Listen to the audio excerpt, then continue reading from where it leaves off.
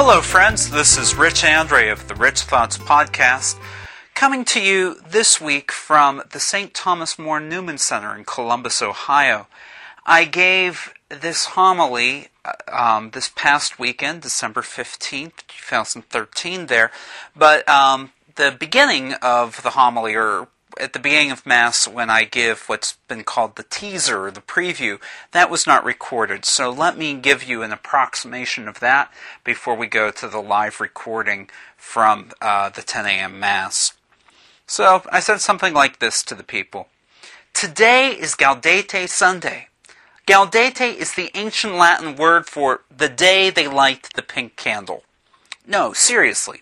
Gaudete is a command for all of us to rejoice. In other words, after 2 weeks of the Church advising us all to wait in joyful hope, it's time to get excited about the coming of Christmas. Our first reading and our Gospel passage talk about excitement and exciting things. However, our second reading talks about something else. Patience. Patience. Is it even possible to be patient while we're excited? We'll reflect on the complexities of the concept of patience in our homily today. O house of Jacob, come, let us walk in the light of the Lord. When people come to me for confession, a lot of them confess that their primary sin is not having patience. As I talk with these people, however, it seems that about 70% of the time, what people describe as a lack of patience turns out to be a euphemism for a different phenomenon. They have a problem controlling their anger. Well, perhaps anger is too strong a word for it, as they would say. Maybe it's annoyance or frustration. Those sound better than anger, don't they? My advice to those people is that anger or annoyance or frustration is not a sin.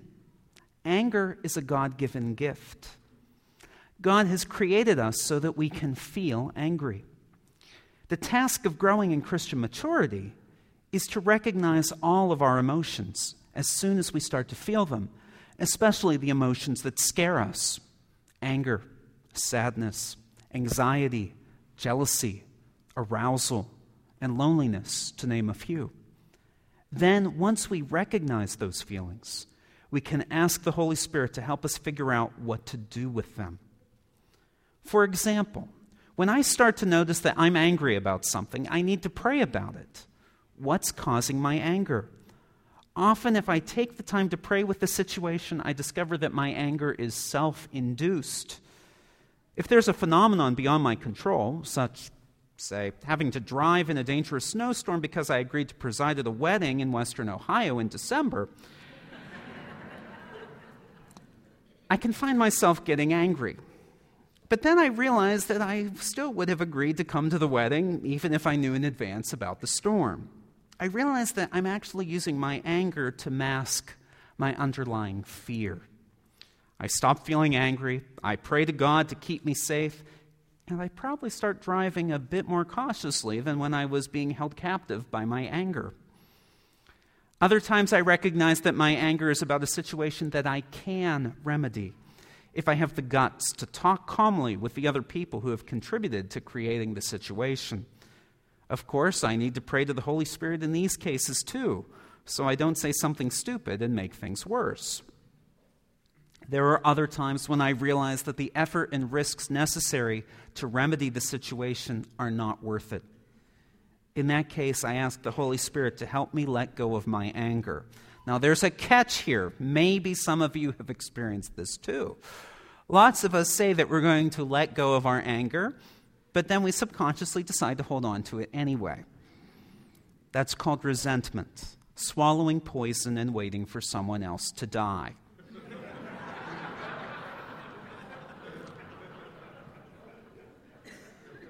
It doesn't work. I love this Mass because most places nobody would laugh at these lines, but you're so forgiving. I have to admit that I don't have a perfect track record, but I discover that the more I pray about my emotions, the more I understand them to be God-given gifts, not burdens to weigh me down. And the more easily I can get excited and stay excited about all that God has promised us. As a priest and a hospital chaplain, I have had countless opportunities to see God deliver on those promises.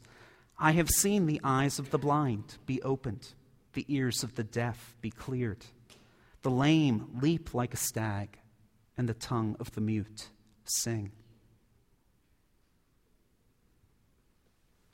I started by talking about 70% of people talking about a lack of patience, that maybe it's about anger.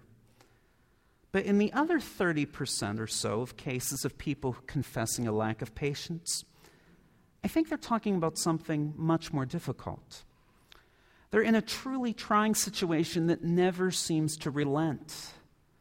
Perhaps they're caring for a parent with dementia, working in a truly terrible environment that they can't escape, or caring for a child who's going through an extended period of fussiness.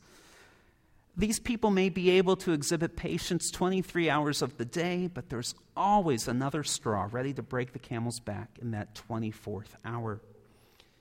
I think that these are the people to whom James writes when he says, "See how the farmer waits for the precious fruit of the earth, being patient with it until it receives the early and the late rains."